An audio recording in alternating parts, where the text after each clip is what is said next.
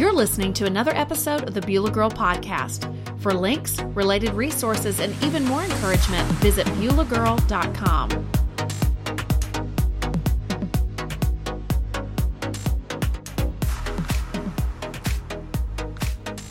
Hi, friend. Thanks so much for tuning in. This is the Beulah Girl Podcast, and I'm Carol Whitaker, your host. I'm so glad that you've tuned in. This is the second episode in a series where I put the spotlight on gratitude and being thankful in difficult times, even when it doesn't really feel like we have much to be thankful for. In my previous episode, which I hope you'll check out if you haven't listened to it, I talk about how to cultivate peace even when life is just crazy and feels out of control, how we can do that by turning to God's word and through prayer. So I hope you'll check that one out.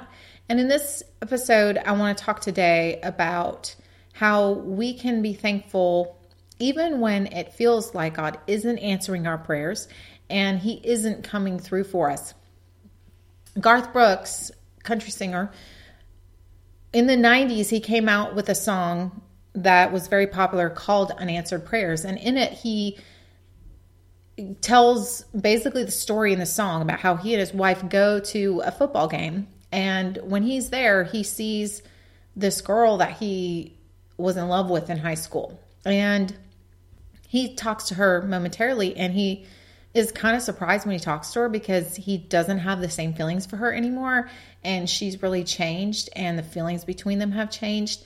And after he talks to her, he looks over at his wife, and it says that he thanks the Lord for what he calls unanswered prayers.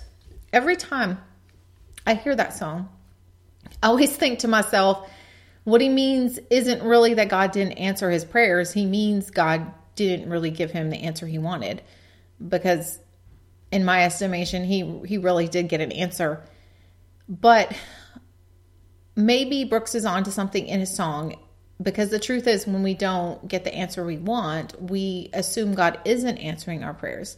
But is it possible that God is answering our prayers, but He's doing so in a different way than we want? Now, certainly God can delay answers. There are times that He doesn't answer us right away.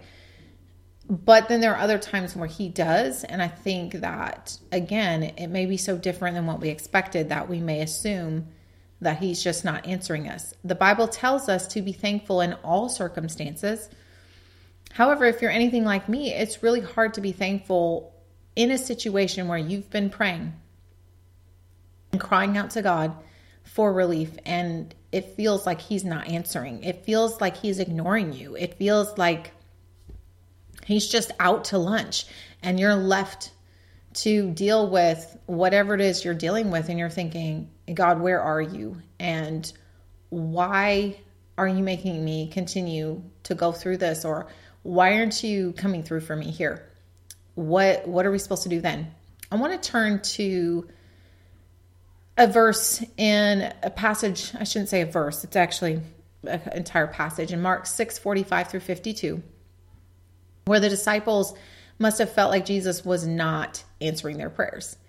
He sends them on ahead of Him in a boat, and they get caught up in a horrible storm. Right before this, Jesus had performed the miracle of feeding the 5,000 with just a few loaves and some fish. But after all that's over, Jesus sends the disciples on ahead, and they go out. They're rowing out into the middle of this body of water, and they get stuck in a horrible storm. And it's very dark, and they're tormented by waves. And Jesus knows what's going on with them. It says He's in a mountaintop praying. He goes up to a mountaintop to pray, and He sees what's going on with them, but He doesn't come right away. And He finally walks out to them, and it tells us the fourth watch of the night, which would have been very early morning, probably 3 a.m. It was the last, what would be considered the last watch of the night. And He finally does walk out to them. And when they see Him, they are frightened, and they think He is a ghost. And it's only after He speaks to them that they recognize Him, and the wind dies down. So I want to read to you from this, and you can follow along or just listen. Immediately, Jesus made His disciples get into the boat and go on ahead of Him to Bethsaida, where He dismissed the crowd. After leaving them, he went up to a mountainside to pray. Later that night, the boat was in the middle of the lake, and he was alone on land. He saw the disciples straining at the oars because the wind was against them. Shortly before dawn, he went out to them, walking on the lake. He was about to pass by them, but when they saw him walking on the lake, they thought he was a ghost. They cried out, because they all saw him and were terrified. Immediately he spoke to them and said, "Take courage, it is I. Don't be afraid." Then he climbed into the boat with them, and the wind died down. They were completely amazed, for they had not understood about the loaves. Their hearts were hardened. 3 observations I want to make about this particular passage in talking about those times where we feel like, God, where are you? Why have you left me out here in the middle of this lake? And I just don't feel like you're here. I don't feel like you're paying any attention to the agony I'm going through. 3 things we can learn. Number 1, Jesus sends his disciples into the storm. It can feel very confusing when we are walking in his will and he is leading us and he sends us to a place that yields a storm. We can often, when we get to those places, mistakenly believe God doesn't really love us, because if he did, he surely wouldn't send us there, right? But the reality we see in the passage is that Jesus knows what will happen to his disciples when he puts them in the boat. And it's not that he's being cruel. It's not that he doesn't love them, but he has specific reasons for doing what he does. But we can learn from this passage that sometimes the places God sends us is going to yield to us a storm. And that can be just a comfort to know that, because we can be in that place and just be so confused and think, well, Lord, I thought I did what you said, and am I not acting in your will, or what's going on here? And just to know that can be a comfort, and know that sometimes it's not going to be the ending we had hoped. It's not going to yield the result we thought or anticipated. It's going to yield a storm. Number 2, sometimes Jesus won't feel all that near, even when we're walking in his will. Another point I want to point out is that in the passage, Jesus isn't with the disciples in the boat when they encounter the storm. He is, again, as I mentioned, he's at a mountaintop praying. There is another situation when he's with the disciples, you're probably familiar with it, where he is in a boat with the disciples and they get caught up in the storm. And then he wakes up at their urging, he acts immediately, he calms the storm. But in this instance, the disciples are in the boat and he is on the mountaintop. And here the storm comes up on the disciples and it drags on, where they are rowing for hours and they don't receive relief that they so desperately want. It tells us in Mark 6:52, it says they are straining at the oars with the wind against them. And if you actually look at the word straining in the Greek, it is actually means tormented, that they are tormented by the waves, that it is something that it's not just a little, hiccup in their day that they're going to easily get past. They are working so hard to get across this lake, and they are pretty much stuck with the wind against them. And if you're listening and you tuned in because you're in one of those places where you're just in the middle of what feels like a complete nightmare that never ends, and it just seems like you cannot get to the other side of it, or that the problems just don't stop coming. It's like waves just hitting and bouncing you about, and the wind against you. When you read these words, that you know exactly what that situation feels like. And yet Jesus does not immediately come to them. Though he sees them struggling in the middle of the lake, he is not unaware of what they're going through. It's not a surprise to him. He isn't too busy. It's not like he wants to get to them, but he's really tied up over, in this other place. He knows what's going on with them. And he could have come much earlier, but he waits until the right moment, knowing that their faith will increase if he does not go to them right away. I love what Joseph Benson, commentator, says on this. He says, "Thus Christ ensures his disciples first to lesser difficulties and then to greater, and so trains them by degrees to live and walk by faith and not by sight." In other words, as we're growing and we're walking with God, we will have situations where situations where he feels far off. And these are given to test and grow our faith. And we can be thankful even in those really hard places where it feels like we're in the middle. We're not sure what God's doing. It's very dark. It's really not clear. We haven't really gotten to where we hope to go, the destination that he's sending us to. It feels like he is far off. We can even be thankful in then, because even in those situations, what we learn in the passage is that God still has his eye on us. Jesus sees the disciples. It tells us he knows what's going on with them. And we can be thankful because he sees and knows, and he has not forsaken us, even when it feels like it. So even those situations where we're crying out to him, we don't understand why, he doesn't immediately intervene. He is aware of everything that's going on, and he will step in when the time is right. So we can trust that he will intervene when it's the right time. But there are some things that he often asks us to do on our own. And of course, he's with us and his presence is with us, but there are some steps we have to take, some action steps at times that he will, give us the guidance, give us the direction to go. But it's, we have to put one foot in the other. In this case, the disciples had to row in the storm. Number 3, if we're not careful, we can grow hardened in our difficult circumstance. When Jesus does walk on the water out to them, they don't recognize him and they are frightened by him. So what exactly happened? How could they not recognize the person they had been walking around with, who, they were familiar with, who was their friend? Mark 6:52 tells us they had not understood about the loaves. Their hearts were hardened. So what that's referring to is, even though they had just seen Jesus perform a miracle in feeding 5,000 people before they had gotten on the boat, they evidently had forgotten about his incredible power in their current circumstance.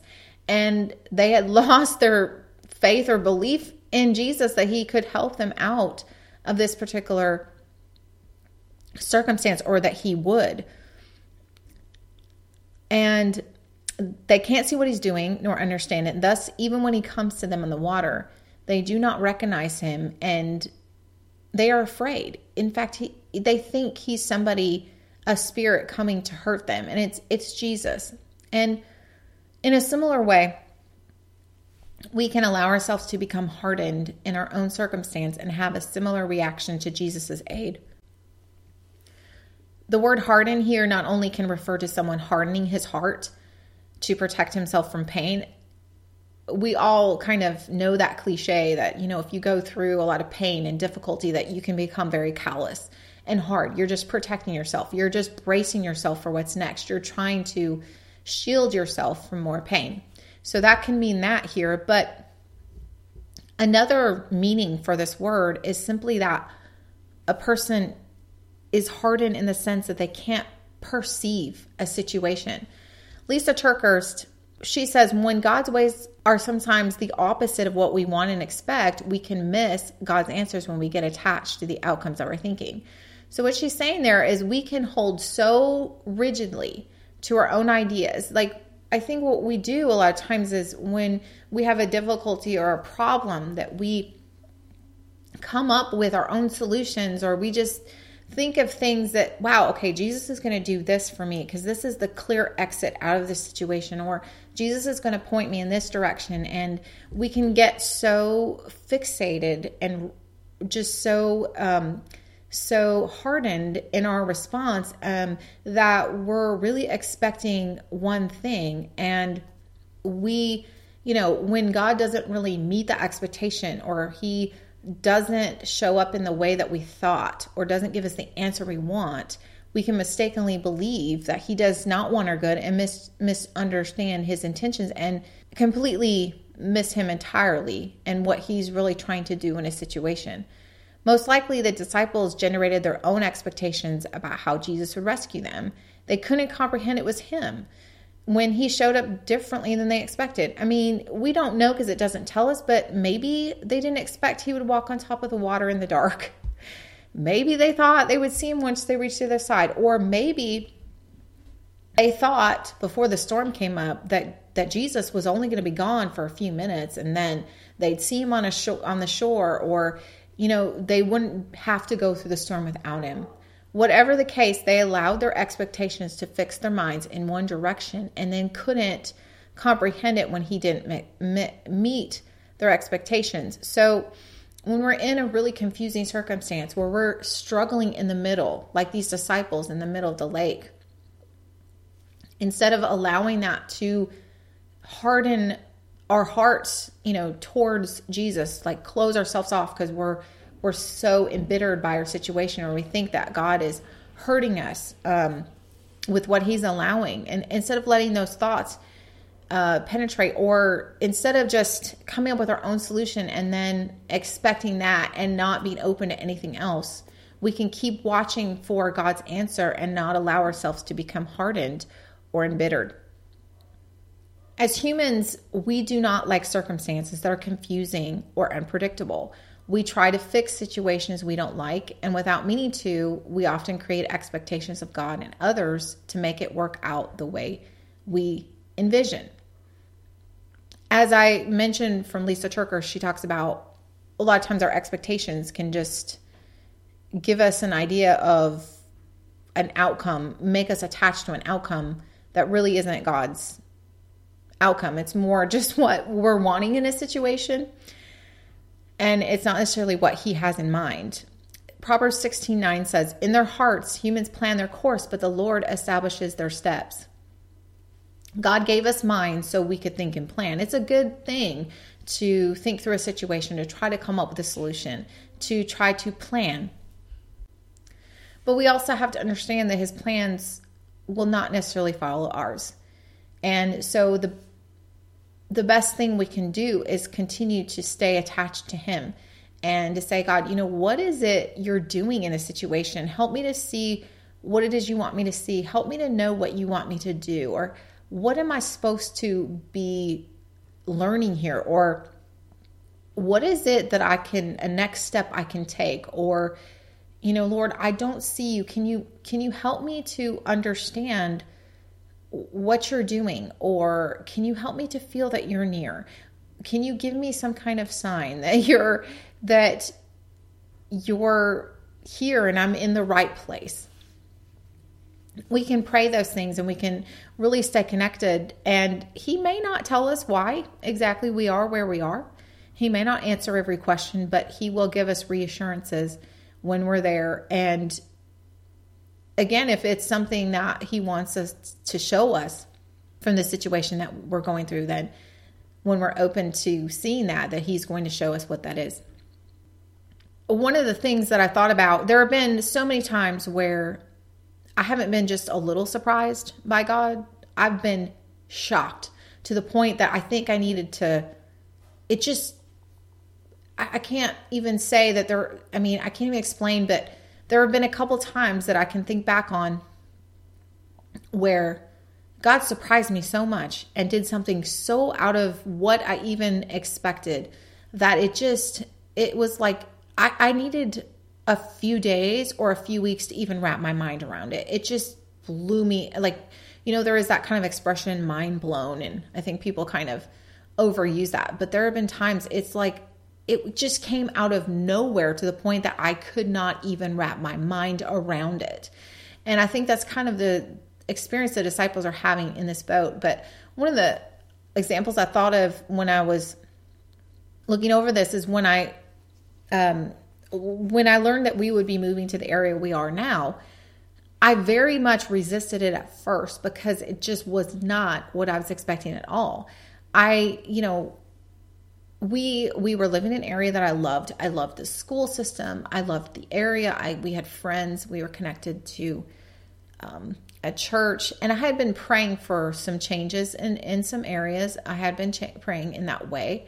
But I really just thought that God would just tweak a few things in the area we're living in now, at the time, then I should say. And I really thought that there would be some changes in people around us, or maybe a tweak or so in a few things with where where we were living, but I didn't think we would have a major change.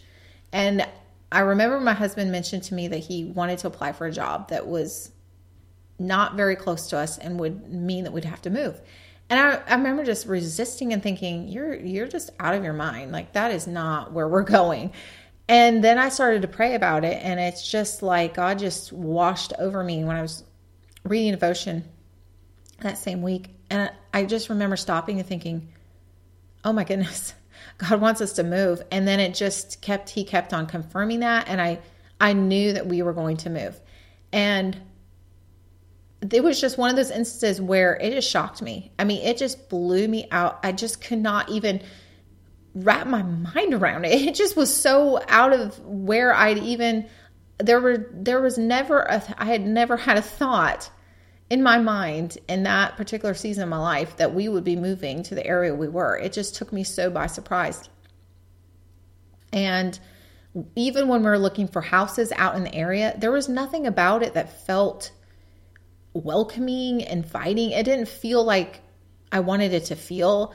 It didn't, as we were going through, I wasn't immediately drawn to really the area. I really, if anything, was a little bit skeptical about moving. And now we're 4.5 years in.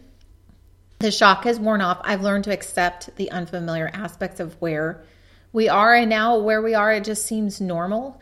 I still miss sometimes the area we moved from, but I know that God moved us here. My kids are thriving in their schools.